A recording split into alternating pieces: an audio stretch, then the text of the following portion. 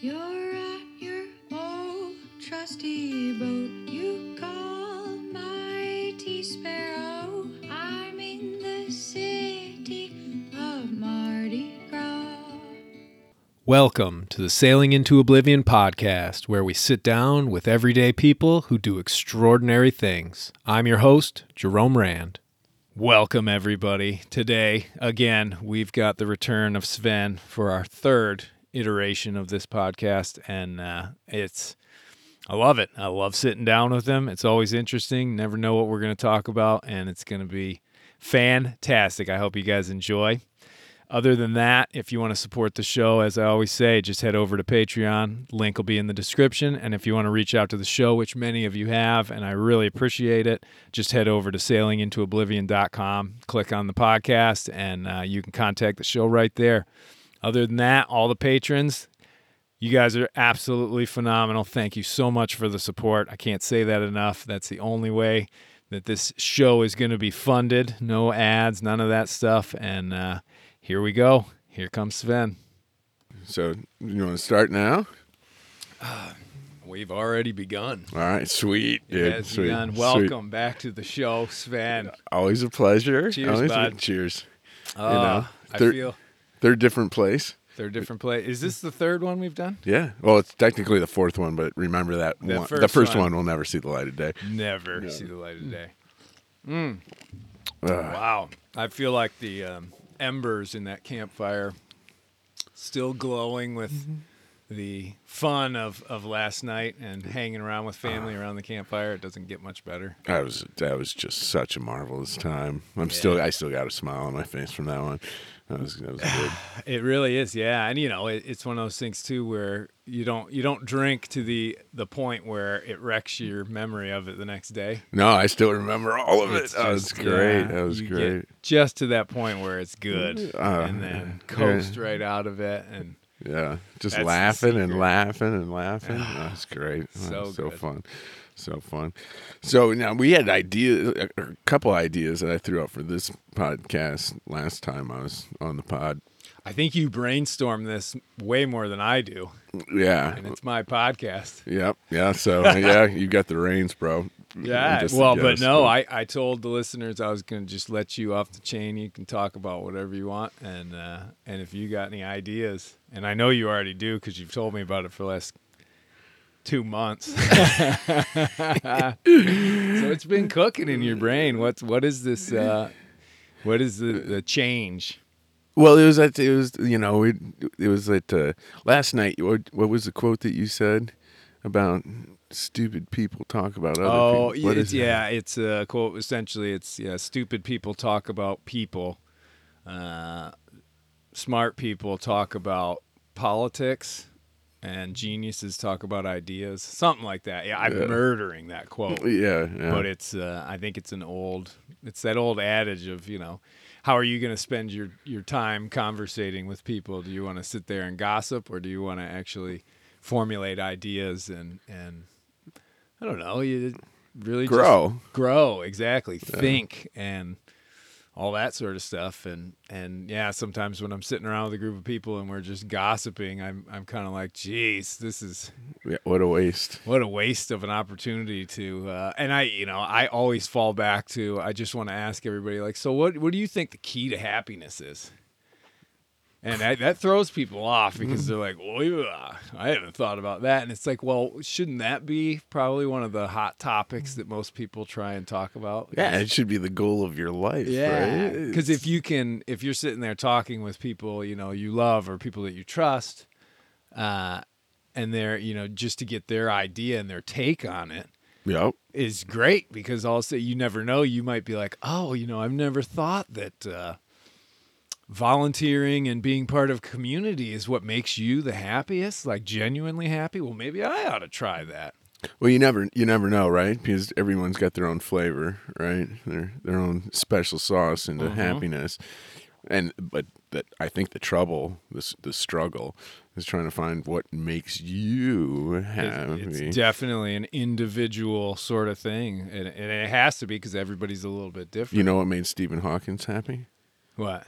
Penthouse magazine. Oh, really? Yeah, he had a subscription his entire life. Well, he was a bit of a ladies' man, wasn't he? IPA was back I in saw the day. some movie documentary sort of that they Yeah, made, yeah. and I guess when he was in college before everything fell apart, Yeah. physically for him. Yeah, he was the ladies' Yeah, man. yeah. He just did the math as a hobby. Yeah, right. he just wanted. Just goes to show, I want a nudie picture. intelligence is sexy. Yeah, it is. Yeah, it is. I'm sure he slayed. But Hi, I'm the smartest human on the planet right now. Yeah, exactly. Where's my penthouse? Oh gosh. Yeah. But anyway, so the ideas that we were sort of talking about is like the things that you've changed your mind about. Right. I don't, like switching your beliefs and all that. Absolutely. I just get you a little comfortable here. Oh, Yeah. God. There we go. There It you really go. is about being comfy. It and is. Just, It there we is. go. There you go. Sorry. Yeah, it's like Continue. things that you might have changed your mind about. Like that abortion thing, which seems to be rattling the nation. The Roe versus Wade, yeah. Yeah, which seems really sort Roe of versus Wade? Wade. something like that. That sort of seems like bizarre to me. I like never really had an opinion at all, and just trying to understand and wrap your head around just how divided. It's like, which side do you fall on? It's like, I don't know. It doesn't apply to me. It's like when I was younger, I was like totally for it. You know what I mean? Yeah. And now I'm like, well, I'm for it, but then I realize that there's the consequences of doing it like super late. And I'm like, ugh, now we're getting into murder town. Oh, you're thinking like time frame of actually. Yeah, I had no opinion. I didn't care. It doesn't affect me. Well, as a man, yeah, I suppose it's not as pertinent a conversation as it is for a woman. But I think the whole thing with it being a law and all that is that it's a law in the country that you live in, and so it affects. If you have a belief on it, then all of a sudden. Then you can be at odds with the law. Yeah, you can either be at odds with the law and think it's not right, or you can be like, thank goodness, finally, we're on the same page here. Yeah, but it's the first time I've had to form an opinion about it, because I guess you got to be on one side or the other, right? And there isn't a whole lot of middle ground, really. No, there's no middle ground. There's no middle ground, which sort of sucks, because when you don't have a gray area that you can sort of hang out in, as far as, not pissing that guy off or not pissing that person off, because you're just in the gray area. Yeah, right. So like, well, I see both sides. Yeah, I see both sides. And that is really rare. Like, like the gun debate, right? So I own a couple guns, right? But before I moved to Nevada, I didn't really have any opinion about guns. Yeah. Right. And it just happens to be the state sport. Right. And so after I owned one and felt that I could own one responsibly, then I changed, because I used to be sort of anti-gun. I didn't see a use for them. Yeah. But do you think that had to do with sort of growing up in a small town in northern Michigan with no guns super around? Safe and yeah, absolutely, zero crime. Absolutely. So I felt that there was no use for guns. Never really fired one. I think move out to Nevada and just all of a sudden become a sports shooter. Yeah, over the course of a couple years. Well, I remember when you started getting excited, let's say, about gun ownership and using guns. And so I totally changed. I changed. And now, with the shit that goes down, I mean, I'm sure shit was going down then. Now the news feed is so immediate. Oh, yeah. You find out about it right now. There was always a shooting. There was always a shooting. You just didn't hear about it. Well, yeah, I mean, now it's front page, right? Well, I think there's I don't know. I don't know what the statistics are as far as how many are happening. I would assume it seems like there's a lot more now, but it could just be the news feed is like you said, it's If so it bleeds, it abrupt. leads. Yeah, it's just get it. Yeah. But there's those guys in DC area that were driving around and shooting people from their trunk. Remember that? Yeah, that was weird. That put the whole East Coast on alert for that. That lasted for a while, 10 days, 2 weeks before Well, they found didn't him. they drill a hole in the trunk and they're pointing the barrel out of it? Yep. And then so if they took a shot, no one knew where it came didn't from. even know where it came from. Yeah, Yeah, and they were that's going and hiding out in this rest area or something like that afterwards. I don't know. It was. I remember that being pretty big news because they were still out there. It was sort of like this mobile serial killer that all of a sudden every car that passed you in the night could be that guy. the guy who's going to fire a bullet at you. And well, that's the other thing that changed my mind about gun ownership is like the police, if they come to a problem, like if you have a home invasion, break-in, something like that, yeah, they're only coming to clean up the mess. Because by the time it's all said and done, it happens in a blink of an eye, and so they can't get to you anyway. Yeah, that idea of like the Hollywood shootout, intruders come in and now there's a hostage situation. I think that's pretty rare compared to, somebody broke in, shots are fired, people are bleeding. It's over quick. It's over in a minute and people have already left. Oh, yeah, people are scrambling. Again, I don't know 100%, but it's, I bet if we talked to a cop, he'd be like, that's exactly how it goes down. right. I was like when I got the gun and, I had, it's just like slid under the bed, locked, right? Yeah. And Ina's just like, what if someone does break in? And I'm like, the first thing I did is I went to YouTube and I brought up Olympic fencing. Mm-hmm. And I said, this is how it goes down. She's like, oh, yeah. So quick. And she's like, wait, I don't even know who won. And I'm like, exactly. Yeah, right. I'm like, that's how fast this shit goes down. And I'm like, it is not some Sicario gun battle in the desert where nobody seems to be able to hit targets. Yeah, it's not the Princess Bride sword fight. It takes an hour. Yeah, no. I am also left-handed. Yeah, exactly. So I changed my mind about that. It's an interesting topic. But it's a difficult thing it seems like it's becoming more and more difficult for people to relinquish these beliefs that they have in today's sort of climate in this country. Yeah. So check this out. All right. I'm pro. Careful tapping, because that echoes right through. All right. I'm pro gun. Yeah. But I got a specialized gun not too long ago. Yeah. And had to go through a severe, ATF background check. Right. And just because it's a unique piece of equipment. And I had to wait 200 days in order to take possession of this firearm. Yeah.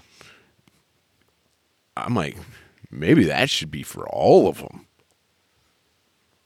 A 200-day waiting period? Yeah. That's how long it took. Well, it was about 180, 200 days, something like that. Yeah. I just had to wait. It was there. I bought and paid for. Sat there at the gun store, and they were just waiting for the paperwork to come back. Well, it's definitely a nice cool-off period. Absolutely. Wasn't that one of the laws in the last, 20 years that was pretty pertinent to? It was like a waiting period whenever you wanted to buy a handgun or something like that. There was like a 7-day. Or I can't even remember. Well, right now, like in Florida, and I can only speak for Florida. I don't know the other states' laws. Yeah. It's a 3-day for a handgun, 3 business days. Right. So if you buy it on a Thursday, you're not going to get it till Monday. But gotcha. But it is a 3-day. Now, is that enough of a cooling off period? I don't know. How badly do you want it? I wanted the thing that I bought. I really wanted. Mm-hmm. So the 200-day, it was annoying. But still, I'm like, you know what? Maybe everyone should wait. Yeah, when I purchased the shotgun for the boat, You did that in probably 20 minutes, right? It took about 20 minutes at Walmart. Well, actually, it was interesting because I stopped at a sporting goods store in Maine, and because I obviously wanted to support a local business, and they weren't allowed to sell it to me because I was out of state. Oh, really? Yeah, and I think it has something to do with he could do it, but then he'd have to take on a bunch of more It would just be weird. responsibilities or something. I'm not sure He could what get it in was. trouble He was or super something, nice about it, yeah. But he was, in the end, he was like, "Well, but you can go to Walmart and just buy one right now," and that's what I did. And I don't know, I feel like a waiting period is probably a decent thing, just because there should never be, if there's like a mad rush to purchase a weapon like that, then that's like a red flag. Yeah, like, something's. what are you how doing? come you got all that lip sweat going on up there, bud? Yeah. You're shaking like a leaf, and you want to buy a gun. Yeah, look at that rage in your eyes. Your eyes are bloodshot. When was the last time you slept? Yeah, exactly. I mean, yeah, definitely red flag action. But yeah, as you're saying, so you were able to sort of change your views on that. Yeah, and then changed them, and then sort of changed again. I went from no gun to Pro gun, then all of a sudden, right in the middle. And then I think people should wait. Right now, if we were talking to a super pro gun guy, he'd be like, "That's blasphemy." Right. The fact that you had to wait 200 days, you should be able to just get one off the shelf tomorrow. Well, maybe not. Just I don't know if you could categorize him just as like a gun nut. Yeah, but just somebody a freedom nut who's just like, I should not be hindered by anything. I should be able to do whatever I want. But if you want to have a civilized society, you sort of can't just have ultimate freedom to do whatever. Like red lights, no. Yeah, that's oppression. I can't be stopped. There is a drinking limit. and driving. You definitely have to. Yeah, draw a line. You have to draw a little bit of a line, especially when it comes to the safety of not just you but other people. Oh yeah, everyone around you. I mean, humans are dangerous, right, on their own. They're just left to their own devices. They not only take themselves down, but a couple people with them. Yeah, exactly. Yeah. And so you want to limit the external threats. Yeah. But yeah, I mean, dude, I one time saved a kid from drowning at camp. What was the camp that we went to? Algonquin. And so we had made it halfway in between an island and the shore, right? And there was this bigger kid, and he started flailing. We were halfway. So what he did was he looked at the shore and he looked at the island and was like panic. Because either way it was the same distance, right? So he started like going under, and I was like, I was just a good swimmer, and so I went over there, and we're the counselors. I've got no fucking clue. They're still shaking off their hangovers. Yeah, probably. Exactly. And so I go to like save him, or at least get my arm. You do the where you put your arm around them, and then you start swimming. You just, right. Dude, as soon as I got to this guy, first thing he did was put his hand on my head, in order to keep himself. Under. And I'm like, that is a perfect allegory to they will put somebody out in order to save themselves.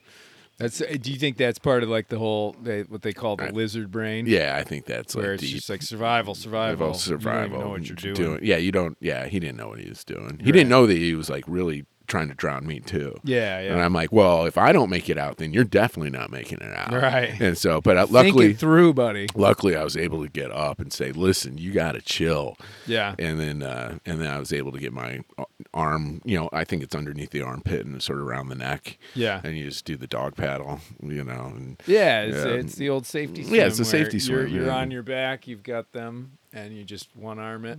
Yeah. Slowly but surely. I mean, I've been in a situation where I've had to swim pretty far distance. I've swam across Walloon, which is a mile, plenty of times. And I know when I get tired, I just flip onto my back. Yeah. And I take really deep breaths so that I'm floating more than sinking. Yep. And I just slow everything down. And it's fresh water too. so you don't float as much. Yeah, you sink a little faster. But hey, do you want to just zip that side up a little? So Yeah, sure. Yeah. I don't want my view of you to be encumbered by anything. You're so majestic and glorious. Thank you. I rarely get to see you anymore. So, well, hey, congratulations on 100 pods, dude. Oh, thank you. Yeah, it was a pretty exciting day for me when I finally put that out. I bet I wanted so badly to be 100, but I knew scheduling wouldn't have. You like, fly up there. Say you fly to Maine, huh? That'll be worth it. Yeah, I had to do an hour and a half. Yeah, right. No, it's been so much fun, and over this summer, it's been really great because I sort of changed the website a little, not much, because it's hard. They say that Squarespace thing is so easy. Oh yeah, it's really easy. Just trying to change the color of the stupid buttons so that people can read, like, contact the show. Took me like an hour, but in any event, I think I've made it a little easier for people to reach out to the show. Yeah, and so that's cool. I typically get like 4 or 5 emails a day. Oh. Which is cool, and I try and answer them either directly in an email, or I just try and talk about whatever subject they're asking about on the next podcast, and it's been fun. I could see how that can get out of hand and overwhelming, where you're opening your email and there's 50. Yep.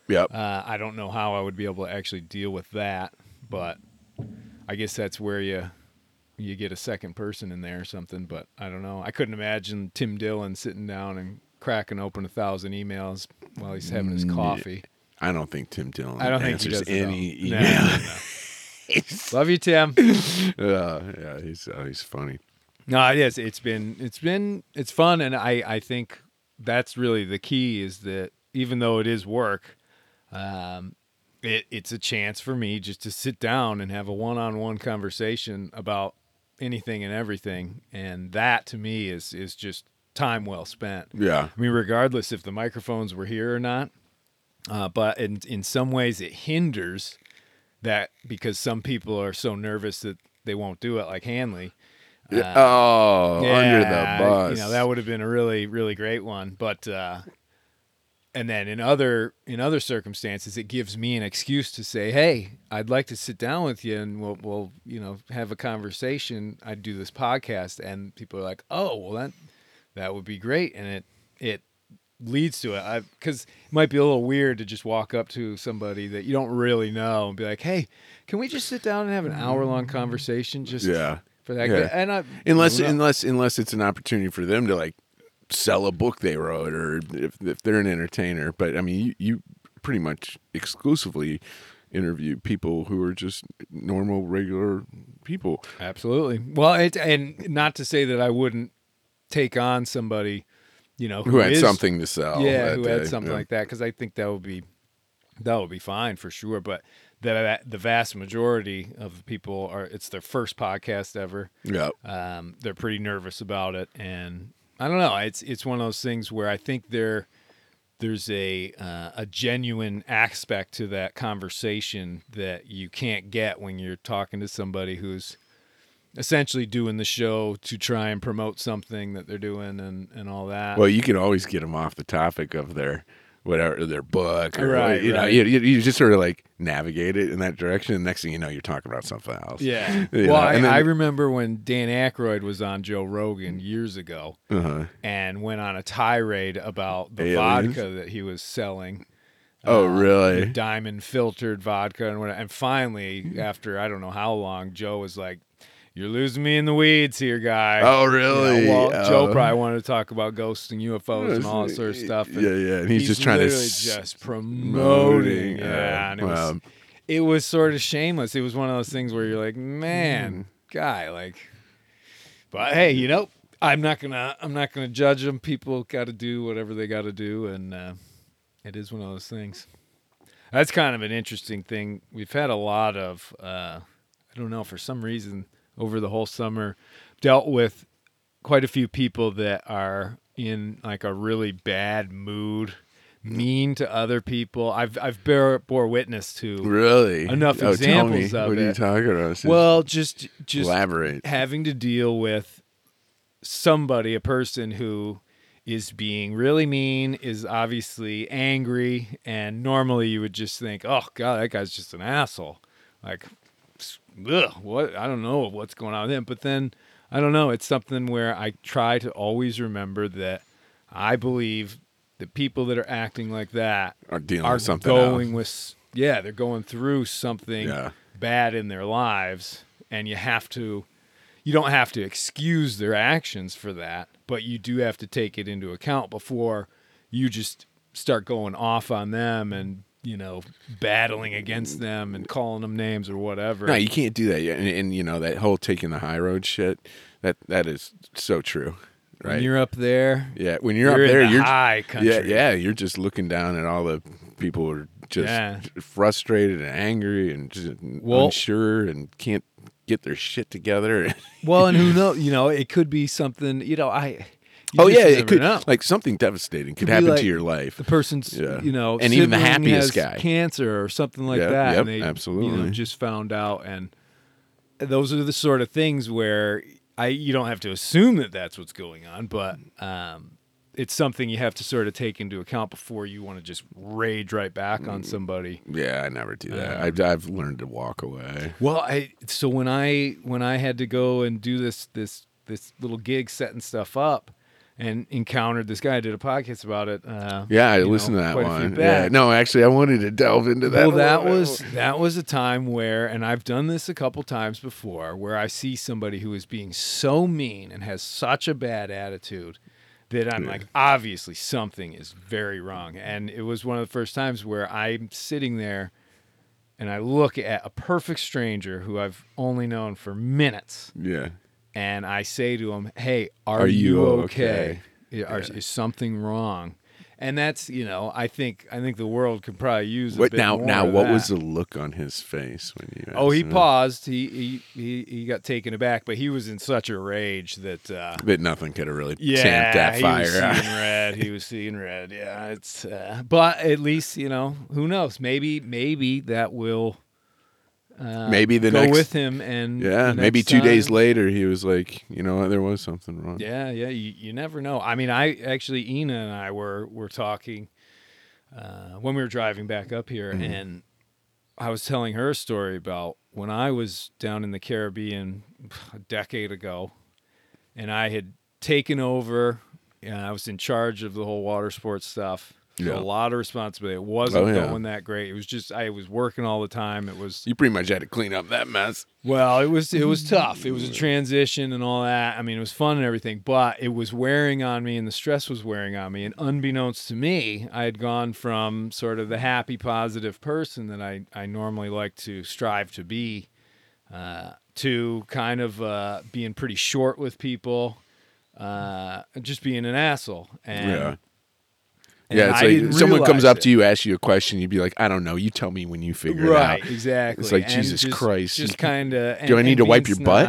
And, yeah. It's like, you don't need to say that. It's like, I had no idea. The transition must have been just so slight over a period of time, and it took. It's slow. Yeah. Slow burn. And this girl who had worked for us one year came back the next year just for a little holiday. So she got Drome A and Drome B. Yeah, and we were all hanging out on the porch one night, and I was just being myself at that point, which I had no idea had changed. And she looked at me and she's like, "What has happened to you?" She's like, "You're like mean now. What's going on?"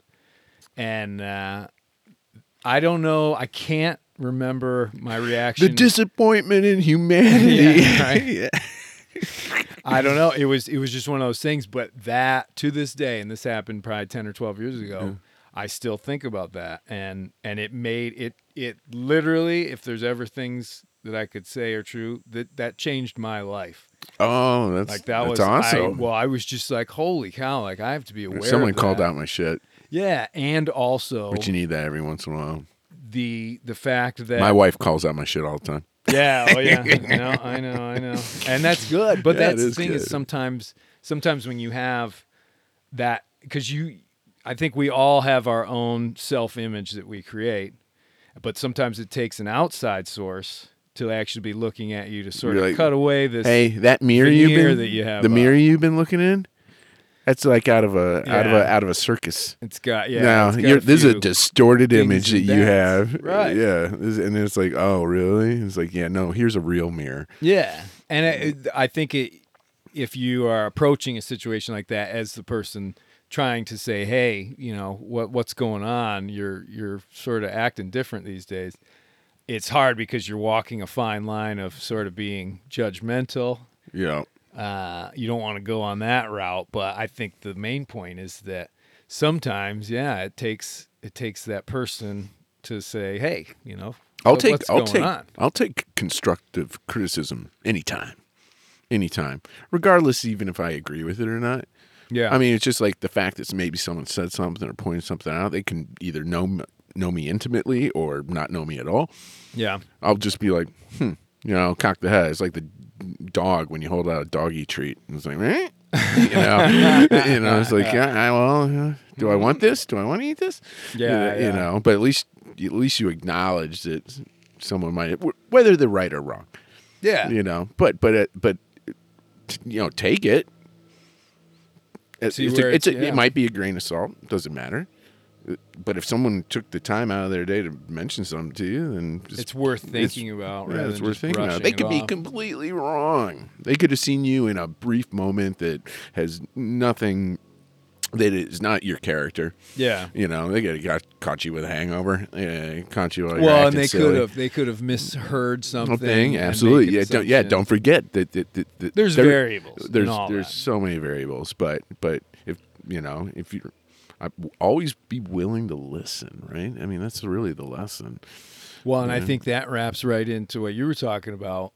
If you listen to people rather than just wait for them to stop talking so you can express your opinion, you might learn something that actually changes your beliefs. Yeah, that's a hard one, dude. That is a hard one. That's a hard one because I've sat there and had conversation with somebody and just waited for them to shut up, so I could just interject something. Yeah, right. Just and I've caught myself doing it. Yeah. And I'm like, oh, dude, you're doing it. You're just waiting for him to shut up. I'm like, fuck. It's sneaky. Yeah. Because you're like, well, the gibberish that's coming out of this dude's mouth is absolutely useless, and I'm about to interject something that I think is brilliant. So smart. So smart. Obviously, I'm right and they are wrong. Yeah, and every once in a while, I'll they catch need to know that. They need to know that because I know more than they do about this. Right. And I'm just like, and I go, God, that what an asshole move. Yeah. It really is. I think that's one of the things that somehow is sort of lacking these days is people's willingness to just have a conversation, debate, discussion about anything. It's hard. It's rare these days to find people to be able to sit down and discuss politics. It seems like when things like that come up, it's more of I'm going to express my beliefs and I'm going to try my best to downplay the things that you believe that are opposed to mine. Yeah. And it's just, this and that. And it used to be sort of a interesting activity debating about politics. And now it just turns into a heated argument. Shit show. No one's budging. Nobody wants to budge. Yep. And you're wrong. There's nothing worth the value coming out of your mouth because, it's horrible. And you know what I think is the real problem, especially with politics of late, because I remember stuff in the 80s, like the Reagan years and shit like that, like briefly because I was a little kid. Yeah. But I look back on it and it seems like things were a lot less divided. It seemed like, yes, people had opinions about how things should be run and it's all about where the tax dollar goes, right? Yeah, but the resources get used. And the people who seem to be running the show, as far as the politicians, elected officials, they just seem to be a little bit more dialed into doing their job professionally. Now it just seems like any fucking whack job can get elected. And I think that that's part of the division. When you elect somebody who is just certifiably nuts, Yeah. It makes it so easy to discount and just say that they are absolute idiots, especially when they are. It makes your argument even stronger, and that's not something you want, because then you're like, anything that comes out of that person's mouth is garbage, Right. you know. And You're so like, I'm not I'm not gonna and listen. that whole la la la la, you know, fingers in the ears, Doesn't- la, la, it doesn't help doesn't help. anybody. It's closing the discussion down. Yeah, and no communication is worse than crap communication. Yeah. Because no communication means you're just operating in a bubble and you don't give a fuck about the other person, and that's I don't believe that's what this country should be about. No. I mean, sometimes I think about this country should just split into 4. Well, just be like Europe did. That's I was just gonna say, you know, I think somewhere along the line, It will. it seems as though we've forgotten that we are all on the same team. Mm-hmm. We might be having different sides on different things, but we're essentially we're all Americans, and Yeah. we all, you know, when people work together, stuff actually can get done. But when it's basically, it seems like as of late, like you said, they're pretty much, it's one of those things where whoever gets elected, then the job of the opposing people is to Smash that person. Just stop whatever they can do. Just oppose it. Oppose. Oppose. It doesn't matter what, even if it's the greatest idea in the world. Yeah, we got to oppose stop it. Right, exactly. Because you thought it up. Yeah, exactly. That is horrible. Well, and just it's They're like, confusing. that's actually a really good idea. Yeah, But we cannot let them have a good idea. We can't let the other side have a good win, and that confuses. And it confuses everything. the public. Yeah, You know, because then they're like, so wait, I'm supposed to oppose absolutely everything, especially even when it's a good idea? well, and what I'm about to say. I don't have any sort of. I have 10 cents in this game, but you know, when they came out with that vaccine initially, Yeah. and all those politicians came on there immediately saying, I wouldn't take it. I don't trust that. Yeah, just because it's Donald Trump's got his name on it. And that was like what was said. And then things changed, and different people are in office, and then completely reversed what they were saying. Yeah, 180 degrees. Yeah. It was like, holy cow. It's like you people really don't care about the humanity of America. Well, you're just trying to shit smear somebody else, and then when it's your turn to look good, then all of a sudden, yeah. Oh yeah. We'll give you $100 to take it. And it was, again, I'm not on a debate about any of that stuff, but it was the act of flip-flopping like that. COVID's over. Putin cured COVID. He cured it. It overnight. It was really disturbing to see that switch over, and it made me distrust all of it, the whole thing, because I was like, wow, it's a political thing, and this is a health thing. It's like two different people things. need to just be informed and all that. But regardless, I don't know. That's sort of the stuff that makes me just like, wow, I just don't know, can't trust any of it. And we're not working on the same team. We're not working together. And as a manager, when in that part of my life, I mean, that was probably if those came up, if issues where some of my team weren't working together well, that was priority number one for me. Absolutely. To squash that, fix it, and get them back working in a together. team. Yeah. Get the team going again. Because I mean, if there's squabbling going on, one, nothing gets done, and two, it's bad. It's the situation is bad, not just for those two people, but for the rest of the team. Oh, it drags everybody down. It drags everybody down. And they don't realize they just went down a rung on the ladder because everybody else is going down. Exactly. And so it sort of gets lost in the mix, right? Next thing you know, you're on the ground level and you're like, how the fuck did we get here? And it's like, slowly, man, we just went rung by rung. Right, and then all of a sudden, and it's like, you took me with you? Oh, no. Wow. You fucked me. Shit. You know. So I don't know. I think to wrap that whole thing up, it is one of those things where I think everybody just needs to sort of open their ears a little bit and be able to accept that we're all going to have varying opinions. We're all going to have different sides of things. But if we don't listen to each other and at least allow the other person the opportunity to express their ideas, no matter how ridiculous they sound, just let them go. That's part of the beauty of this country is that's First Amendment cannot on. be touched.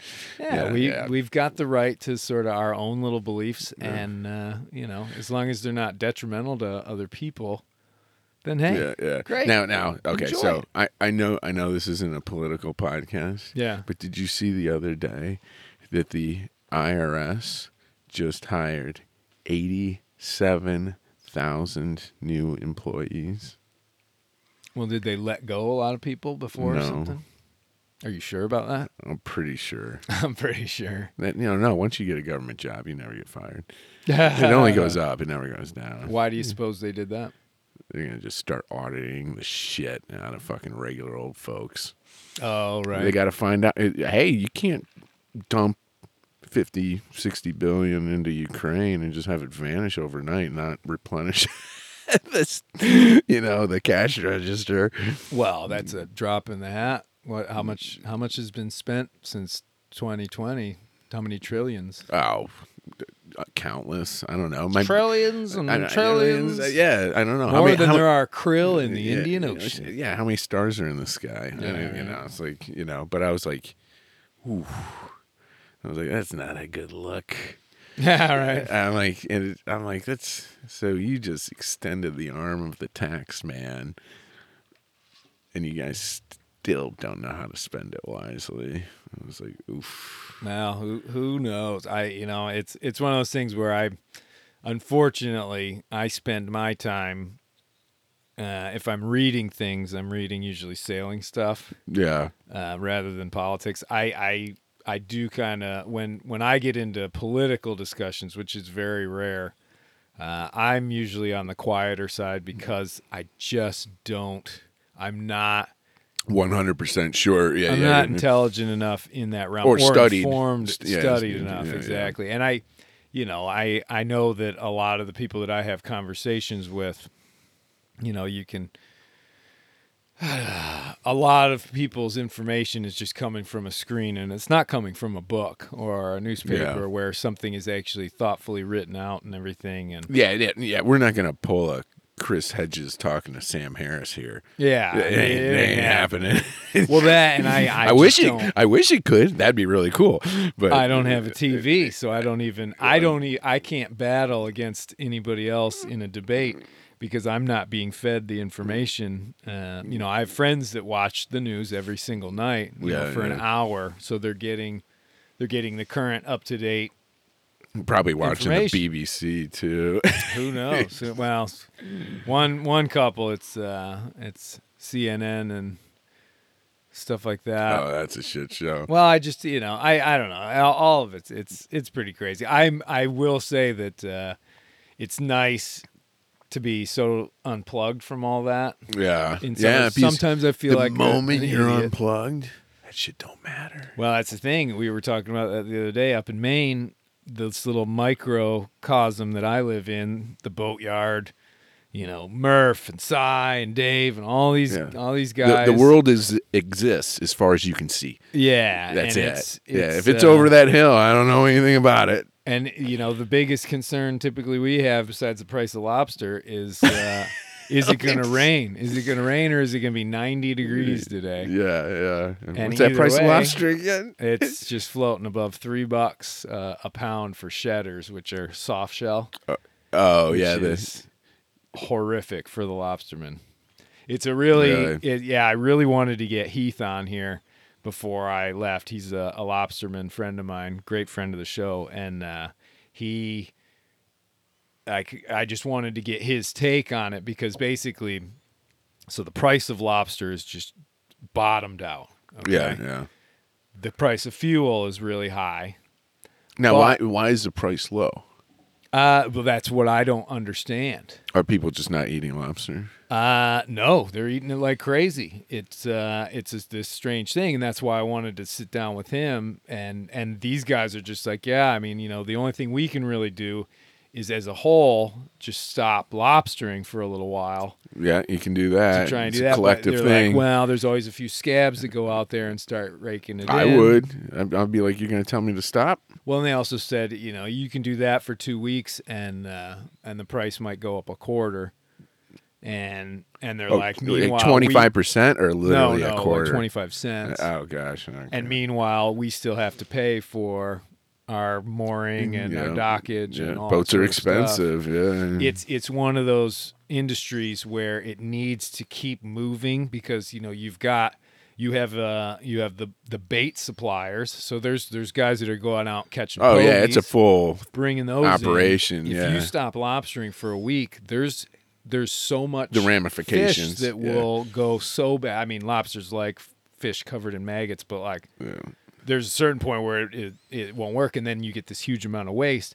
But I think the interesting thing is that the lobstermen are taking the brunt of this because when you still go to buy a lobster roll in Wiscasset, you're going to pay $25 for that. Yeah, I've seen that. Yeah, just because the lobster is $4 a pound or $3 a pound doesn't mean the lobster roll changes price. So the restaurants are really getting a great deal because the lobsters are super cheap. They're still selling them at normal prices. And so it's one of those things where right now for this summer, and I'm sure, in the past there might have been summers where the price of lobster was sky high. The lobstermen are making all the money. The restaurants have to take a big hit. And, it's one of those things like I wanted to find out, and I'll get them. I'll get a few of these guys on the pod, but it's just a really bad but interesting situation where these lobstermen are going out and they're doing something where normally they might rake in, hundreds and hundreds of dollars, thousands maybe in a day.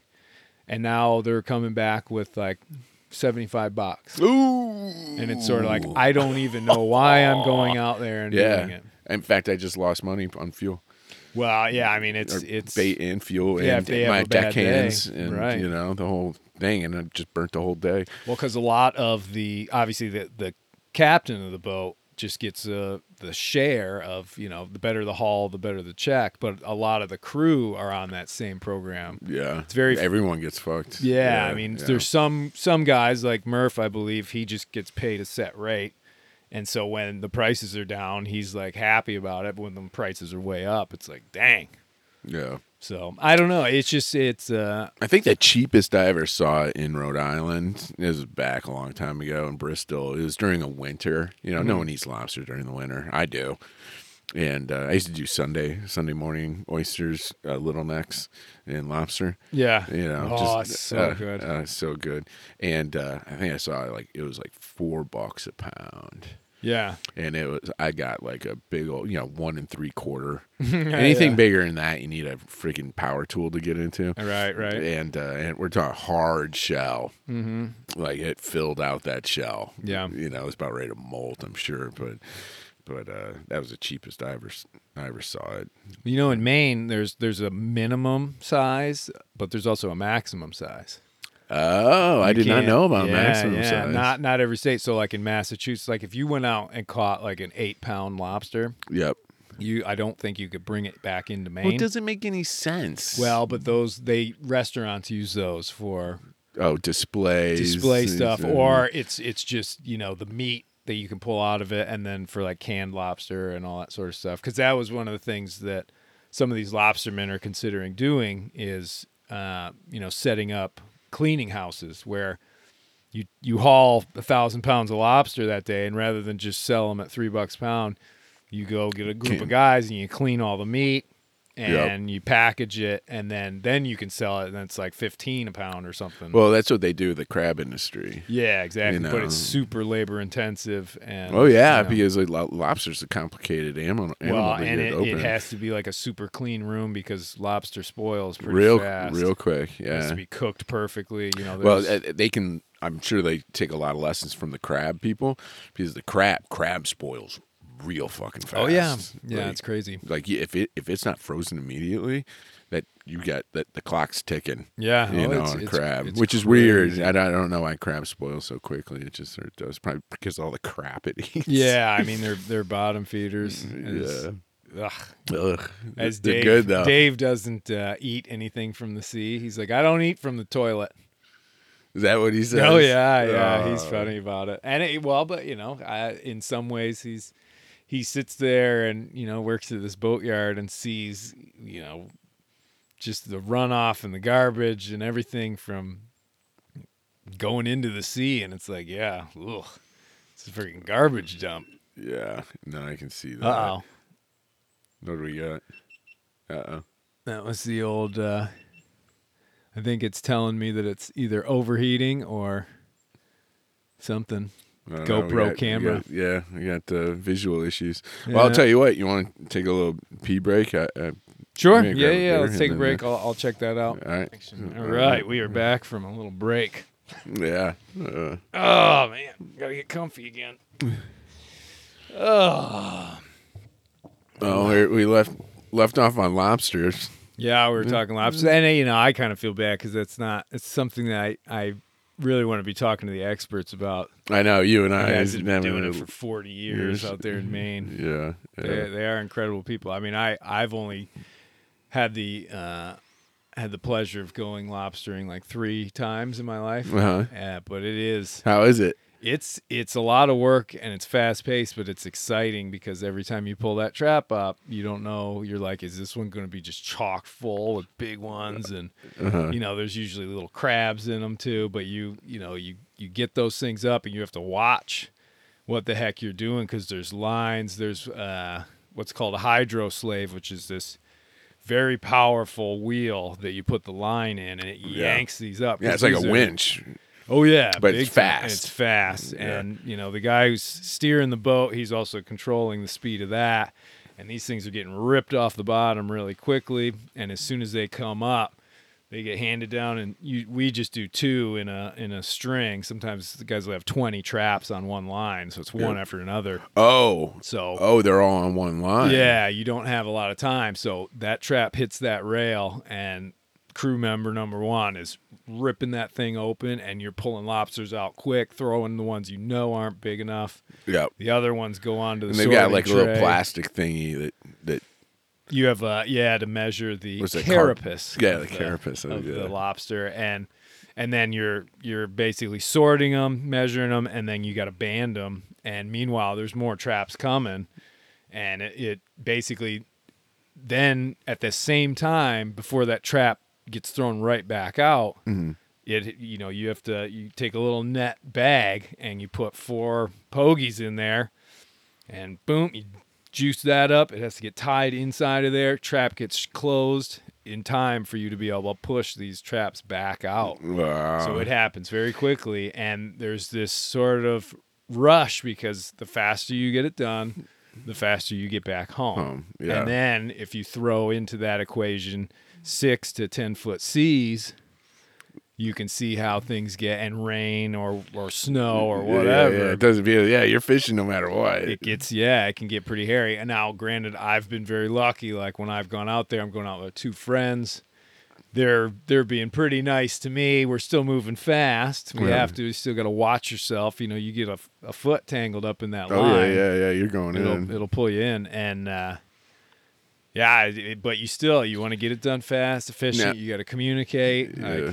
Now, is this also like traditional fishing where you start at like 5 in the fucking morning? typically, yeah. Oof. That was the one thing about fishing, but 5 would be a late start. Oof. Yeah, a lot of guys, they'll be up. The captain will be up down to the boat by like 3:30 in the morning. And Yeah. What time do you get back to the dock? then you depending on how many you're hauling, is when you get back to the dock. Really, some guys go out.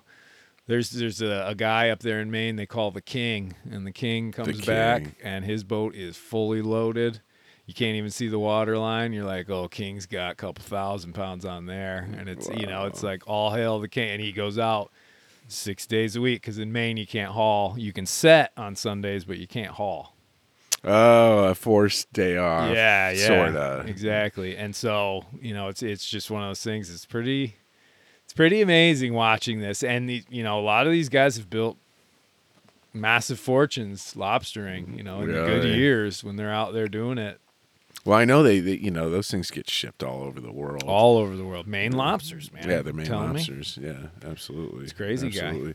And yeah, and I know that Asians have a massive hankering for those lobsters. Yeah. 'Cause those things everybody does. get first class on some. Well, and when I was down there in St. Pete, that little fishmonger that Mom and Dad go to, there was frozen Maine lobster, and it was $27.95 for a pound and a half or something. Was that just tails? No, that was the whole frozen lobster. A I whole believe, frozen yeah. lobster. And I sent a picture to Murph up there in Maine, and he was just like, "Jeez, guy, we're $27." It's almost But as- prohibitive. Yeah, I mean, and that's for a frozen one, not even no, a not fresh even a one. fresh one. It's crazy. Ugh.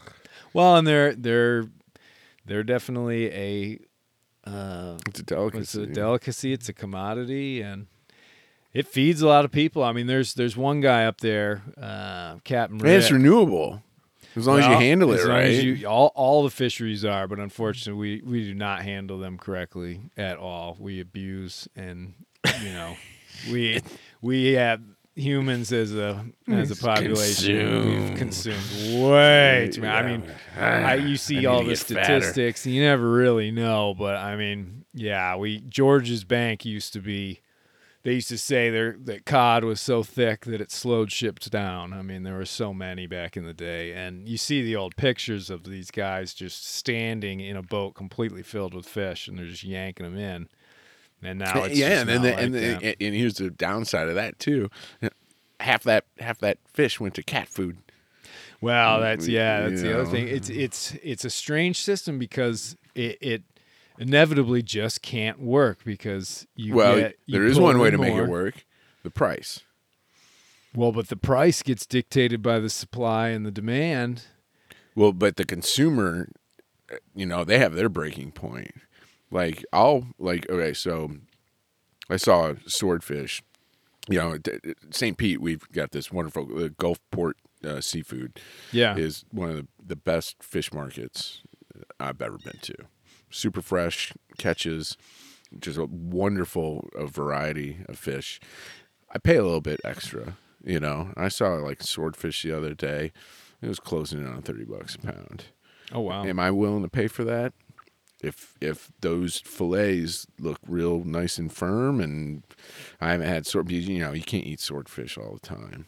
It's got It's got high levels of everything. Mercury It's and all an apex predator, so it pretty much ingests everything the sea ingests. Yeah. Yeah, And but that is a lot of stuff. These days. maybe once every 6 months or something, I'll spend $30 Yeah. a pound. I mean, that's more than a prime ribeye. Not choice, prime. Yeah. You're starting to close in on some really high quality steaks at that point. And so Filet mignon. it's not exactly my cut, but but if you make the price to a certain point, the consumer is probably just going to eventually be like, yeah, maybe on a special occasion, maybe, I don't know. I don't know what that does to the market overall. But Well, I would think that, if say the price of lobsters or the price of fine beef goes way up, then people will there's an slow incentive their there's an incentive for consumption. more people to either catch those things or farm those things. I would guess So now all of a sudden there's bigger supply, and now the price starts to drop. And the scary thing for me that I think is sort of the paradox of it is that as the demand or as the price falls, typically to make ends meet, these fishermen have to go catch more. And so the price falls so further. it's a snake eating its own tail. Exactly. And it's sort of like I don't know how you would be able to curb that in our system without having some sort of regulation to it. You should find someone for the pod, a truffle guy. Yeah, right. Because those things are insanely expensive. Crazy. They're very hard to find. You need specialized animals in order to do it. Pigs. Yeah, pigs and dogs and Pigs and stuff like dogs, that. yeah. But they're insanely expensive. The demand for them is always out there. Yeah, because it's a decadent, Did you ever see that movie? I think it's called Pig. With Nick Nicolas Cage. as the That guy's crazy awesome. hermit, freaking truffle finder, and Listen, dude, that guy, Nick Cage. Nick Cage. Okay, so I've watched him since Raising Arizona, man. Mm-hmm. And I've always seen stuff about his personal life and the He's out there for sure. Oh yeah, like where he spent $100,000 on a Tyrannosaurus Rex skull or shit like that. But he's always been a wild cat, right? And he's always gotten in trouble.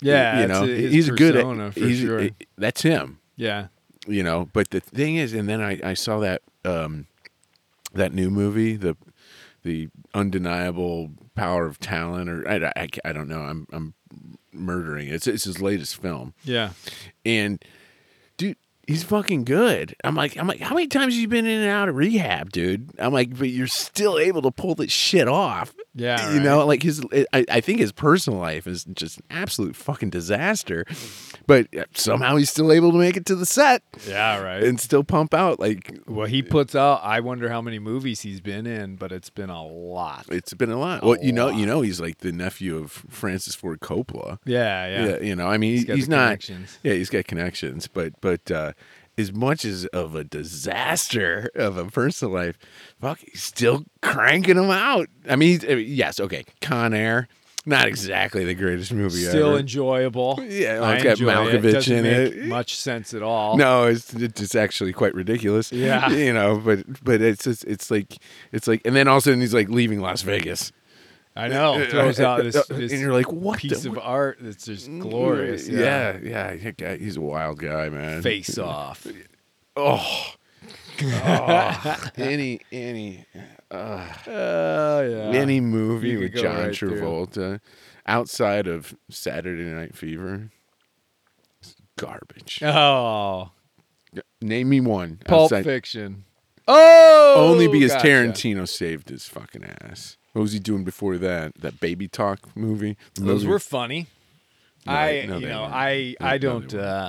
I'm not too analytical when I'm watching. As long as the movie makes me laugh and I can pay attention to it, I'm like, yeah, that was a good one. I'm not. I would be a terrible film critic because I'd be like, yeah, it was pretty good about just about everything.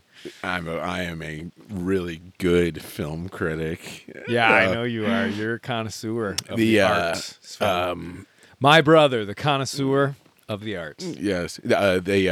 So Werner Herzog just put out a new movie about this couple that were volcanologists, people who go and study volcanoes. Yeah. And they shot all their own film. It was a French couple. And they eventually a volcano took their life in Japan.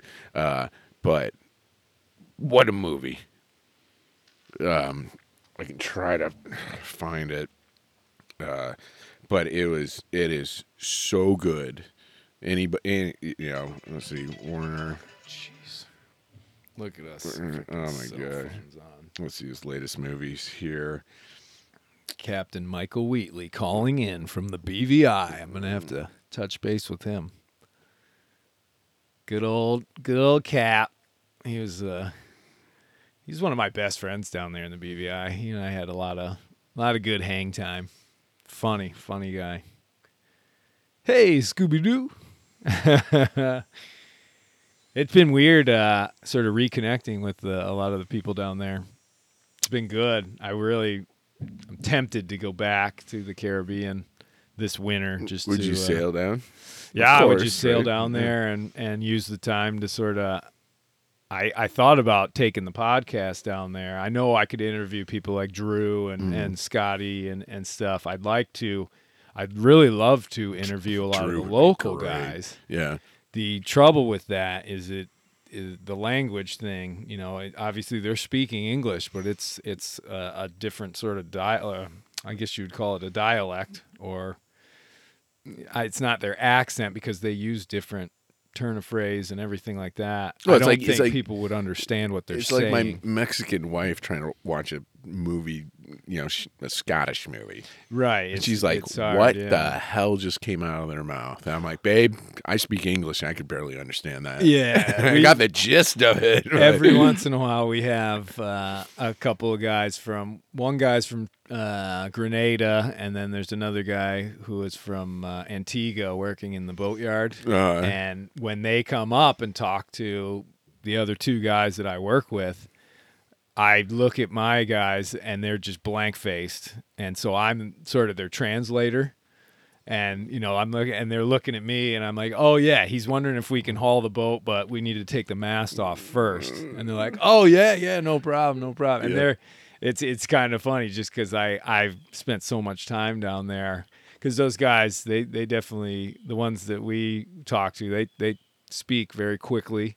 Yeah. And, Oh yeah. If you're not used to it, you sort of get lost in it a little bit. But by the time I had my stint in Antigua, I've just started to understand what they're saying. Right. And then I had to go, like, but I'll it. tell you what, I just went to a wedding in Mexico and I was sitting around with Ina and her family, and Ina's always giving me a rash of shit for not learning Spanish quickly. Rightfully so, bro. Rightfully so. 100%. Yes. Yes. Yes. But when they speak Spanish, they're like, It's very fast. and it's so fast. I'm like, even if I did, I wouldn't know what you were saying. Well, that's not true though, because that is, I'm sure to somebody, a German or a Japanese person listening to people speak English, it's probably like, dang, they just speak so fast.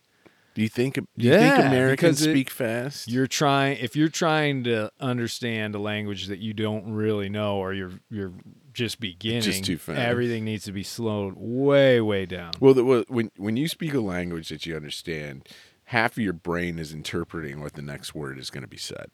Yeah, right? And so you might not even heard the word, but you know where the conversation's going. And so when that person says something, Careful whether with a the noun, tap. That's like whether a a noun, a pronoun, adjective, adverb, you understand that this is where the conversation's going. Yeah, yeah. And so even if you didn't catch that word, Mm-hmm. you got 99% of what you guys are talking about. Oh yeah, for sure. And that's the. But you got to know the basics. You have to have those basic, and you just need time to punch it out. And I firmly believe that the fastest way, obviously, would be to go to that place. Yes, immersion, full but immersion. But if you were able to just start listening to your podcasts and your audiobooks and everything you put on the TV was all in Spanish. Well, eventually you have to. Your brain would start to convert over. I don't even know if you would have to put much effort into it besides never breaking that chain and just having Ina speak Spanish. The hard part would be when you go to work and everybody's speaking English. But yeah, you need full immersion. Your brain is so capable of so much. It's incredible. Yeah, I'm just being lazy. Well, yeah. Yeah. My bro, the lazy bastard. Yeah, I'm a You professional. are anything but lazy. Yeah, I'm a professional lazy ass. Oh gosh. Oh no, you're not. Yeah. Well, I don't know what else we got. Oh, look at you, guy. You're already just in the weeds, just ready to call it a day, huh? No, I don't think so. I mean, it's just such a beautiful day. It's our last day here. Oh, you guys take off tomorrow. We take off tomorrow. And you're going back to St. Pete and then Nevada. St. Pete, just New Mexico. New Mexico. St. Pete, long enough to mow the lawn and clean the gutters. And then back Facts out. of life. Yeah, and then back out to airship stuff. Yeah. Space cadet stuff. I know. I mean, it's so impressive, man, that those projects that you're working on, it is pretty incredible. It's pretty cool. I mean, we had the last launch that we did. I think it made it like 59,000 feet. Wasn't quite the target we were getting, but Are you allowed to talk about this stuff? Yeah. It's Okay. on. I mean, maybe some of the littlest details, no, but I don't. No one's going to siphon off the information and try to open up their own airship plant, right? Yeah, I guess that's pretty. Yeah, I don't think Elon listens to this podcast yet. Probably not. But Probably we were. But he might. He might. But we were able to learn a lot, and so we've got another launch coming up soon, and hopefully that one will be ultra successful. Yeah. And that's when we really start breaking through the wall of what the company is designed to do, and just it's just boots on the ground. It's really long days, but it's short bursts. So I mean, it's not too punishing. Yeah. I mean, yeah, it's just like September, no weekends. Just go. Just go. But once you get in once you break that 2-week groove, I mean, you've sailed around the world you had to work for 271 days straight, right? Oh yeah. Yeah, Plus so- a whole lot before. And Yeah, exactly. Well, oh not yeah. much Oh after, yeah. but- Yeah. Oh yeah. 271. That was just a trip. That was just the trip. Yeah. It's like it seems like once you break that 2 to 3 week wall, where you know that you're working every day. Well, your body gets used to it, your mind gets used to You're it. just like, oh, we're in the gulag. This is every day. this is right out of an Alexander Solzhenitsyn book. I have no idea what that means, but I believe you. Yeah. Day in the life of Ivan Denisovich. He's a guy sent to the gulag by Stalin, and it's just like every day is the same. It's about one day. Yeah. The book's about one day. Really? Because guess what? Every day's the same. Every day's the same. day. Oh, Yeah, gotcha. And it's all about staying warm, trying not to get punished, and just sort of doing a half-ass job. Just surviving. Just surviving. Get me Yeah. But it's through. like one day. And there's a reason why it's one day. Because they're all the same. They're all the same, yeah. You never get a break. Well, when I'm out there sailing, at least things do sort of break up a bit. There are times in the trades where you'll have 2 weeks where you won't touch the sail, you won't touch tiller. The only thing you're doing is looking at everything, making sure nothing's chafing Cleaning through. up. Yeah, essentially. I mean, the longest stint I had of steady breeze was from the tip of Brazil headed towards the Caribbean in the Northeast trades, just north of the doldrums, and literally 12 days. And I think I had 12 to put, days without touching a thing. I had to put, I believe, 1 or 2 reefs in during that 12-day period. And I was just smooth thundering sailing. along 150 miles a day, just day after day, night, day, no squalls. It just was like go. And it became monotonous for sure because I had read all the books already. And Were you on deck, or you spend most of your time down below? Or how'd you... That one, it's in that area with the sun and stuff, you try to be down below during the day just to stay out of the sun, and then stay up more at night because it's just more beautiful at night, I think, especially if you have the moon. Yep. And that's my entertainment is just looking up at the stars because they're so brilliant out there. And What was your sleep pattern like? Typically, go to sleep somewhere midnight to 2 in the morning, and then usually sleep until just before sunup. Wake up, sometimes go back to bed for an hour or two after just taking a look around. A lot of times the goal is to sleep, after you do your noon sight. Yep.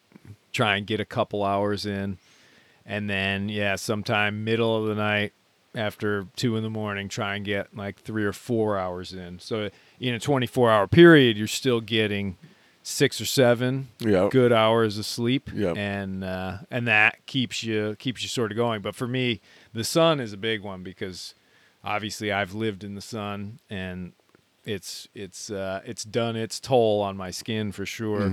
But it's also kind of uncomfortable when you're in the boat and it's already hot, and that sun is just blazing down on you. Yeah, no, it beats down hard. Yeah, you're sort of just like, holy cow. And I'll try and sort of hide out from that for a bit. And then, but yeah, I mean, the nighttime, I could literally just sit there, and I bought a beanbag chair. Yeah. And it was like a complete game changer because the West Sail doesn't have a very comfortable cockpit. Doesn't have any it's combing. tiny, It's just not a lot of hard comfortable. edges. There's just winches that are posted up, and so when I got that, all of a sudden now I have this very comfortable seat. No matter what point of sail the boat's on, I'm in the dry spot, and I can just crank back and I would just stare up into space for hours at a time and just fully be immersed in looking at just this universe. Yeah. And just letting the brain sort of go. And I could do that over and over and over again. It's absolutely amazing. And then when you get the moon, I don't know, it's absolutely I magical. mean, last night that moon was ripping. Tonight it's going to be a full moon, I believe. Yeah, So it's going to got be a really dry sky. I mean, I know that telescope. I mean, so for the listeners, our mother bought our father a telescope was that a birthday gift? I think it was for his 70th birthday. Yeah. How much does that thing weigh? The tripod alone. It weighs about 75 pounds. Yeah, that's a big telescope, but we should break that out. Oh, definitely. Yeah, maybe it's well worth it. I think you can get a camera up to the lens and you take a photo and put it on your website. Your phone, yeah, right. Yeah, that'd be kind of cool. Yeah, no, I've done it where I've held the lens, iPhone lens up to another lens. Oh, right. And it comes out pretty good. Yeah, so we'll try it. We'll see. Well, it always amazes me that there are people living in this world that live in cities sort of their whole lives, and they almost never get to see the stars. Yeah.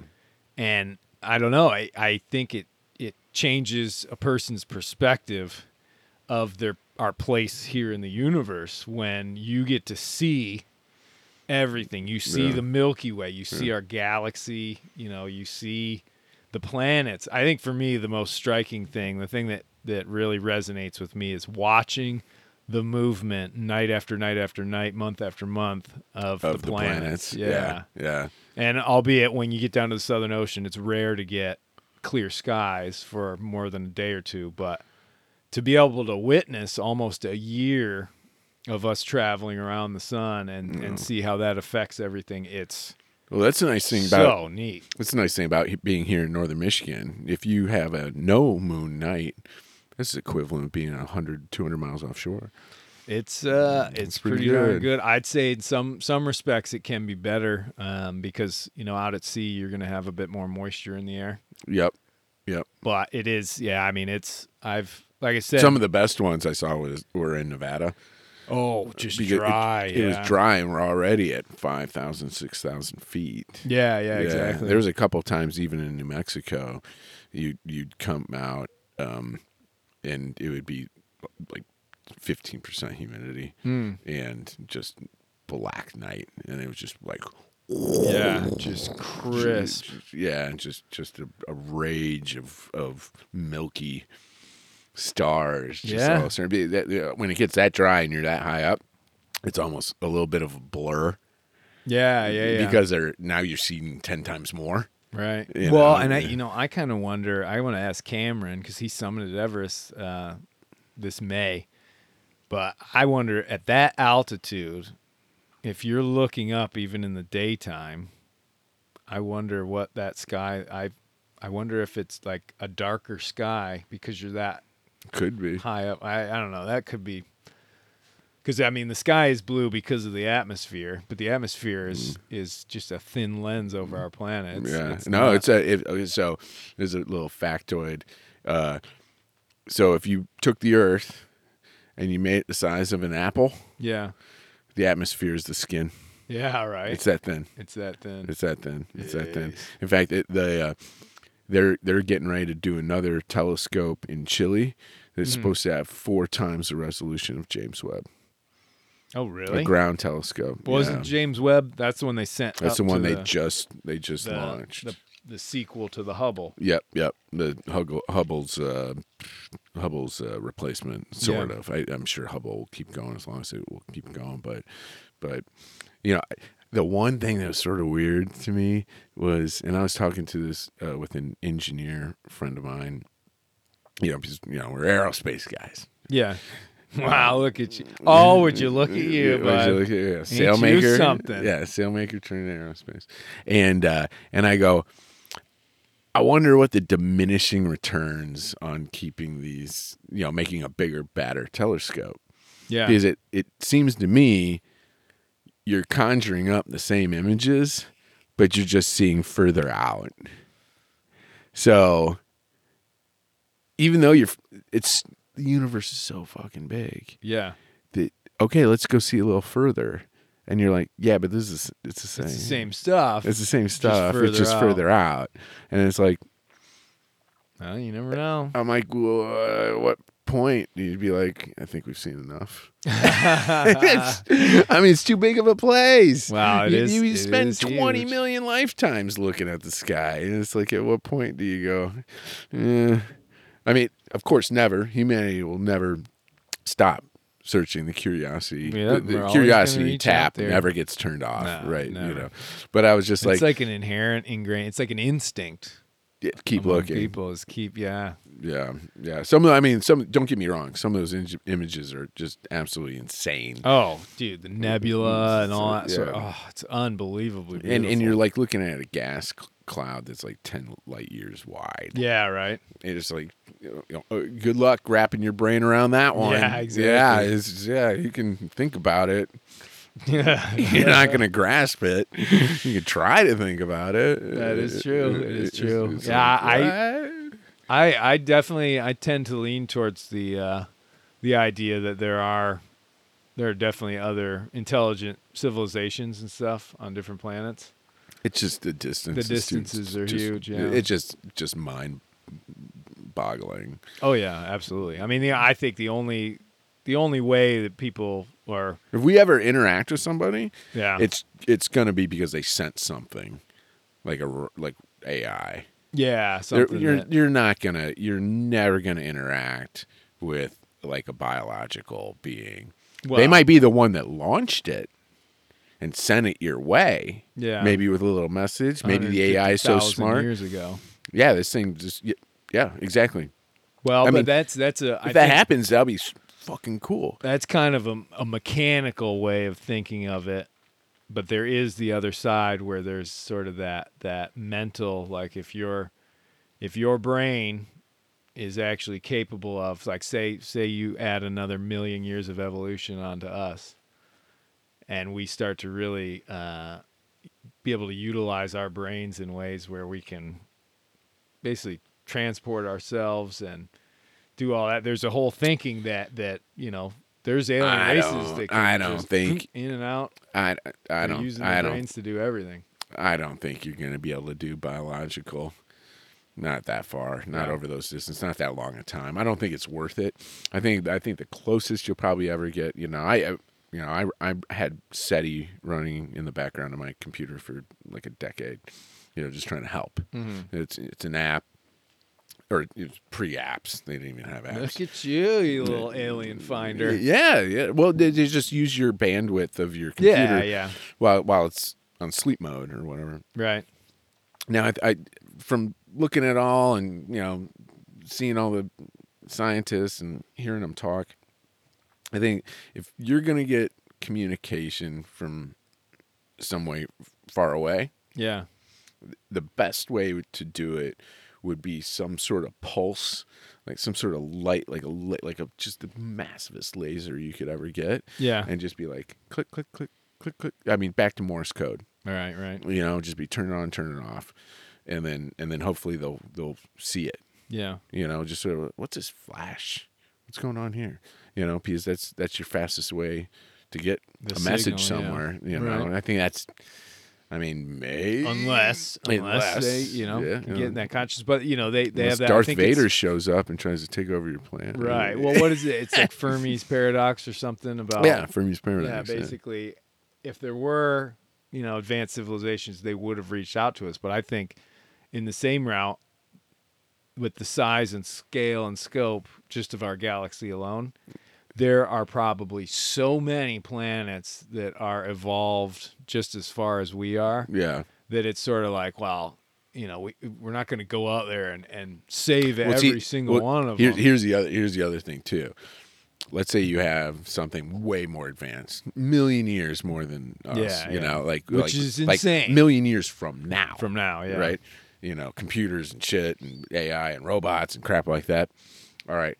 One's if they get so smart that they understand the expanse, mm-hmm. and they can actually wrap their mind around how far it is with not this like thought. They're like, oh no, that's real far. And they're just like, you know what? We got problems here. Yeah, we've got our own issues. We don't need to be wasting time. Right, We're not right. going to get there anyway. Just people who finally be like, yeah, guess what? Is it like somebody trying to get to the gas station when their tank's about ready to run out and they're hoping they can get there, where a really smart individual would just be like, it ain't happening. Yeah, it's not happening. It's not happening. Right, It's like, maybe I can ghost down this hill. It's like, no, you got to go uphill, bro. It's just like, shit. Well, I kind of wonder what like the ultimate evolutionary sort of goal, I would suppose, for any sort of sentient being would be to be able to Go somewhere else. live forever. You Yeah. basically your consciousness will just continue on. Yeah, And that's sort of the thing that replace parts right. as stuff wears out. Yeah, And so it just keeps going and going and going. I don't know. That's definitely pretty deep for this sort of conversation, but it's very interesting, I think, to sort of toy with it and spitball around some of those ideas because, like I said, there's a million different ways. I do think that we haven't had a whole lot of time to evolve into any semblance of what our minds are capable of. A couple thousand years ago, our ancestors were in trees still. I know, right? It's Exactly. like Chinese were inventing eyeglasses, and a bunch of Irish people running around a bog. Come on. It's like, That's our ancestors. that's our ancestors. Yeah. It's That like is true. it's like everything that Monty Python. What was the one? The Holy Grail. Yeah. Oh God, So good. You're just like Still holds up today. Still holds up. Still holds up. Those guys were good. They were definitely really good. Yeah, I don't know. It is. It's. I think it's fun to talk about, and it's fun to sort of ponder the possibilities and all that sort of stuff. But yeah, it is. It's a brain game, and it's just sort of because guess what? Even the smartest guy in the room, he don't know. Nobody Nobody does. knows. Elon No. doesn't know. No, Lex doesn't know. Lex doesn't know. Hey, Yeah. well, and on that Lex note, actually probably does know. before I forget to ask you Yeah. this question, what is it about the Lex Friedman podcast? Well, and I guess Lex Friedman that's just enamored you so much with it. Well, one is I caught him early. Right in the beginning, yeah. Yeah, because he was on Rogan's. And I actually listened, I believe, to the podcast where Rogan told him to start doing his own. Oh, really? Yeah, I believe I listened to that one. And I'm sure there was off-pod conversations about it. I think so you got your Rogan, right? Which is just sort of pop culture, comedians, MMA fights, stuff like that. Also very interesting authors, scientists, the whole gambit, right? Yeah. Lex's stuff seems to be a little bit more bent towards the intellectual. Lex is funny, but he's not trying to be funny. He's just funny. He's just kind of, he's just humorous. He's guy. dry. Yeah, he's humor. just dry. And you can tune in at any moment and have a Nobel Prize laureate on there. Yeah. And they'll go and also he does that Rogan format where the other day he broke 5 hours. Right. I mean, that's insane. That's definitely a long conversation. I'm sure it's doable if you're I mean, how many? I'm sure you've. It was in with your the lifetime, inventor of you've had Dune. It was plenty John of- Carmack. Yeah. But I'm sure you've had plenty of 5-hour conversations in your life. You just you talk through the night. Everybody does that when they're younger. Yeah, for sure. well, I was on drugs. Just go and go and just go. keep going and going. Well, and I going. think one of the things that separates Lex from like Joe Rogan would be, when you listen to Rogan, he's funny and he's got some of his opinions and stuff, but the real meat and potatoes is coming from his guest. And absolutely, which is great because it's kind of nice to see sort of just as he's a self-described moron. He says it all the time. He's like, do not take advice from right, me. Yeah, which is great because I think it's very relatable. But then when you listen to a conversation from Lex with him and his guest, you're MIT listening professor. to two intellectuals, two dudes who are on the same level. Yeah, exactly. Yeah. I just think the quality of his work is so good, and one of his good buddies, Michael Malice, which has a great podcast as well.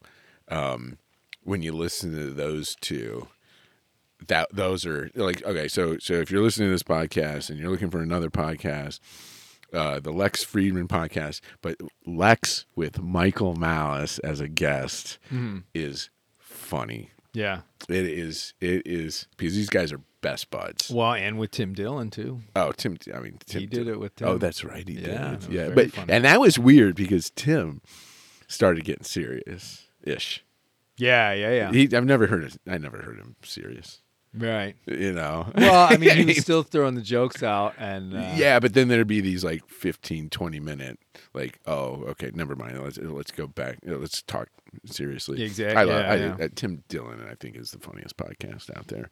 It's pretty. His funny. Rants. There's a lot of great stuff. Yeah, His and like rants. you say, he does it unscripted. He just goes fire away, and the way what's his sidekick? What's his name? The producer of the show. I can't remember his name. The way he treats him, it's a joke. Yeah. Oh yeah. Absolutely. Yeah. He's like Jamie. He's like, you can't scroll. You got a problem scrolling? He gives him kind of a hard time. Yeah, I'm sure. But it's all funny as hell. But it's an amazing platform or new form of art that's come up in our lifetimes, and it really is something. I do think though, because I know Tim was talking on one of his recent ones. He was saying that celebrities are going to ruin podcasting. Oh, yes. Where he just goes on that rant basically saying, nobody cares. Nobody cares. We want you leave it to the pros. Do what you do. Nobody wants to know. Oh, what was it? Like, this is some like Real Housewives got a podcast. And it's like, well, what is coming out of your mouth that I am a hair's breadth of interest in anything that you fucking say? It's like you are ruining it for everybody else. Right. Leave it to the pros. It's so funny. But so hey, you don't have to do that. Yeah, you don't have to. No one cares. What are you going to do? The Full House podcast? Right. Just going to, hey, Bob Saget's dead. What are you gonna get the others? I don't know. I don't even know those people's name. Right. But I mean, speaking of podcasts, though, I can't say it enough. Congratulations on hitting triple digits. That's pretty fucking cool. It's been a wild ride. It's not been easy. It's been a lot of work. I mean, when you think about all the hours that go into it, luckily, I chose a format where I don't have to edit this thing. Yeah. I've only had to do that once or twice when the volumes were wrong or the person I was speaking with had long pauses. But it's been well worth it, like I said, just because it's enjoyable to sit down with a person and have a good conversation, and it gives you an excuse to do it. Oh, yeah. And I thoroughly enjoy that because I spend so much time alone. Yeah. That anytime I do get to hang out with people and stuff, it's nice to make it more meaningful than, I don't know, just slamming a whole bunch of beers, having some laughs, and not really remembering what we even talked about. Yeah, and those conversations wouldn't have made sense to anybody else outside anyway. Yeah, well, and it's so funny because people have that idea either of what a podcast is. They'll be like, oh yeah, we'll have like 6 or 7 beers and then do a podcast, and I'm always like, no, that's not how it works. Yeah. You want to make sure. And I remember we sort of tried if we had these microphones on last night when we were having one fucking hell of a time. I mean, that was some of the most fun I've had in years. I know, your ear-to-ear smiles. I couldn't wipe the smile off my face. If we would have these microphones going there and you were to put it on your podcast, people would just be what the hell is Yeah. this? What is this? What is this? This Doesn't make sounds any like sense. a bunch of people acting like idiots. Yeah, right. And then exactly. broken up with a really shitload of laughter. Yeah. You know, but it's not. It's people having a conversation, people sitting down, And just talking about ideas. ideas, taking the high road. Taking the high road. When you're in the high country. Yeah, you're looking down on everybody. Oh man, yeah, It's a nice position to be in. No, it definitely is, and it's pretty cool. And I always like to give props to the people that take their time out of their day to come and sit down with me, because I realize that Oh, you've had great guests. in this world, obviously money gets valued way more than it should, and time does not. Time is, I think, one of the most undervalued thing that we all own. Yep. In different amounts, though we don't know. You don't never know how much you actually have. You don't know how much you've spent already, But exactly. It's the most precious or thing. how much it's cost you. And it's something that you do trade and give away, and you trade your time for money, you trade your time for this, that, and the other thing. But to have people give their time to me to sit down and talk, and that's just the bedrock. They're also then giving might as me well their have a tip ideas, jar. opinions, all that stuff. Yeah, I mean, it's a huge ask, Yeah. and when people concede to it, sometimes I have to ask them 17 times. Yeah. But finally, they give up, they relent, and I try not to pester people too much, because I don't want to turn into, I don't want, when I'm walking towards Somebody, they're like, "Hi, and here comes." Oh, here comes Well, Jerome. you never have to ask me twice. Oh, I know that. You're always ready. Well, and hopefully, because do you take off tomorrow? Yeah, I do. Holy smokes! I'm wondering if we come up with maybe we can do like a short themed one, because I wanted to really try and nail 2 of these down with you, so that I could put one out, Put month one or in 2 down the line. in the back, in the back pocket. Yeah. Well, but if this if it does keep sort of growing, Yep. and I'm able to sort of put the funds together to hit the road, I'm going to start on the East Coast, work my way all the way down to Florida and all that, and just interview people basically every other day. So I've got some fresh faces with really interesting stories. I've got this one guy. List. I got this one guy that I hope to God that will do it, and he runs they call it a wind down service, and it's when people are like in severe financial dire, like facing prison. Oh, really? And he helps people try to not go to prison and try to pay whatever penalty. And he has stories about cooking grandma who embezzled $400,000. Oh, dude, some of the stories, my jaw was agape. Yeah. The first time we had dinner, I was like, you cannot tell me enough of these. He of course he leaves out the names and stuff like that. Yeah. But these people have done bad things. And he is helping them not go to jail. Jeez. And it's all financial crimes. Right. And it is like, dude, these stories are just, I mean, they're dead serious, because these people's futures, it's on the line. Yeah, but at the same time, the means in which they went about their crime is so ridiculous. There's shit there that you're just like, you gotta be fucking kidding me. And you're like, and they got away with it for how many years? Oh yeah, because you're not in that situation without getting away with it for the first couple times. Yeah. And then all of a sudden, next thing you know, you've amassed such a criminal record Right. that they're like, oh no, you don't get to walk the street anymore. Yeah, you're done. Yeah. Or you can pay the $2.5 million that you stole with penalty.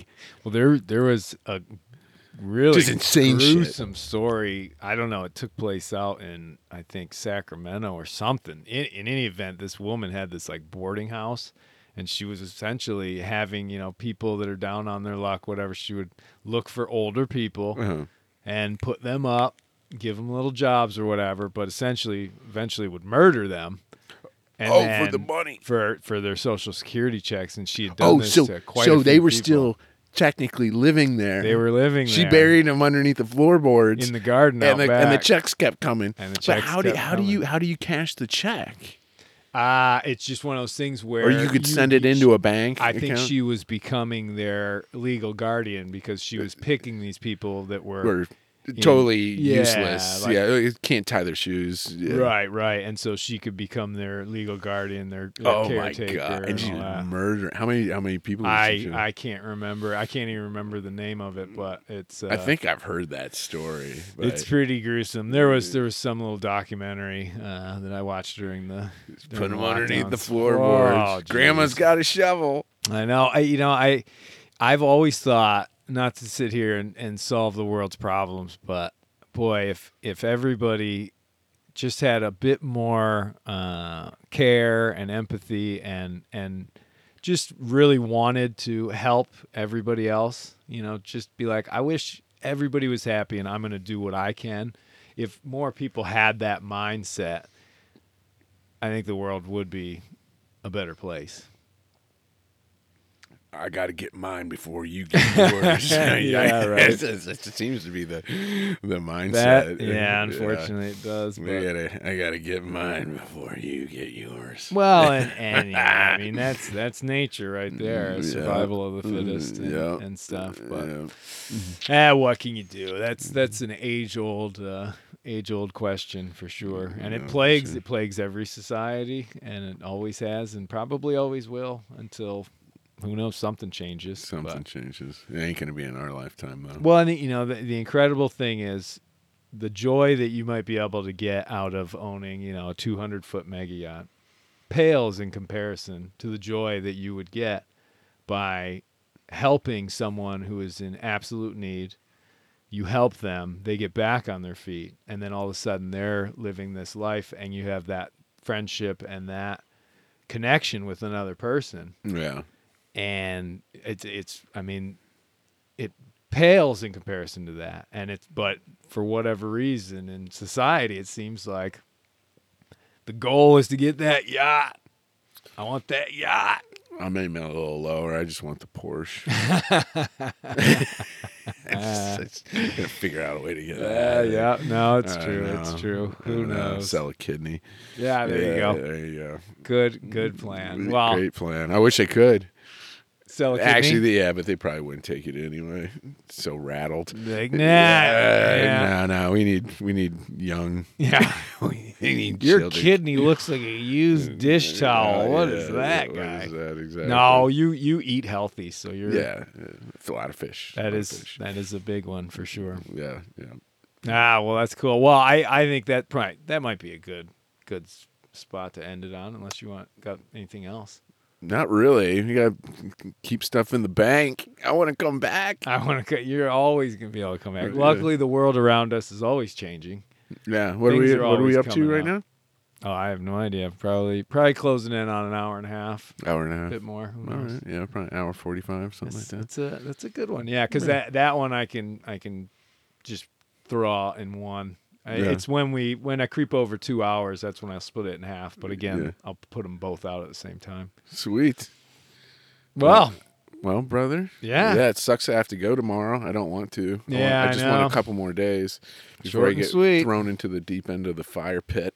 Yeah, for sure. But wow, what a marvelous time, Northern Michigan. Can't beat this weather. Yeah, it's been so nice to just feel the cool air instead of oppressive. Yeah. Like literally in the boatyard during the day, 90 degrees for weeks, and at night I'm not even using a sheet. I can't even sleep under a sheet. It's so hot. Well, the nice thing about here too is if you do get a little chilly, you just gotta go find a patch of sunshine or change your outerwear. As long as you're out of the wind, it's pretty much all good. So. Yeah. Ah, man, it's always good to have you, and I know my listeners definitely enjoy your thoughts, your voice. I think we your were opinions. all over the map again. Oh yeah, like I said, I mean, I think for you when I sit with you, shooting from the hip, as I like to say, is the way to go, because it is. You never know where it's going to take you, and it's always a fun conversation. I've always enjoyed just listening to you. I can still remember as a teenager being at some of these parties where you and I were at the same one, and you used to get up in front of a room full of people and just start talking. And everybody would just sort of stop and listen, and it was great. He was animated, and you were just telling not really stories because we were all so young, we hadn't created enough of them yet, but I don't know. You were just telling you were like a comedian. It was great. It was always pretty funny. I was like, "That's my bro." That's my bro. Yeah, right. Well, now this is where I get to say, "This is my bro." That's my bro. Yeah, That's my bro. The world is a funny place. It is a funny place. All right, Sven. All Well, right. thank you, and thanks to all the listeners out there. And Yeah. until next time. Always a pleasure. Always a pleasure. Can't wait to come back.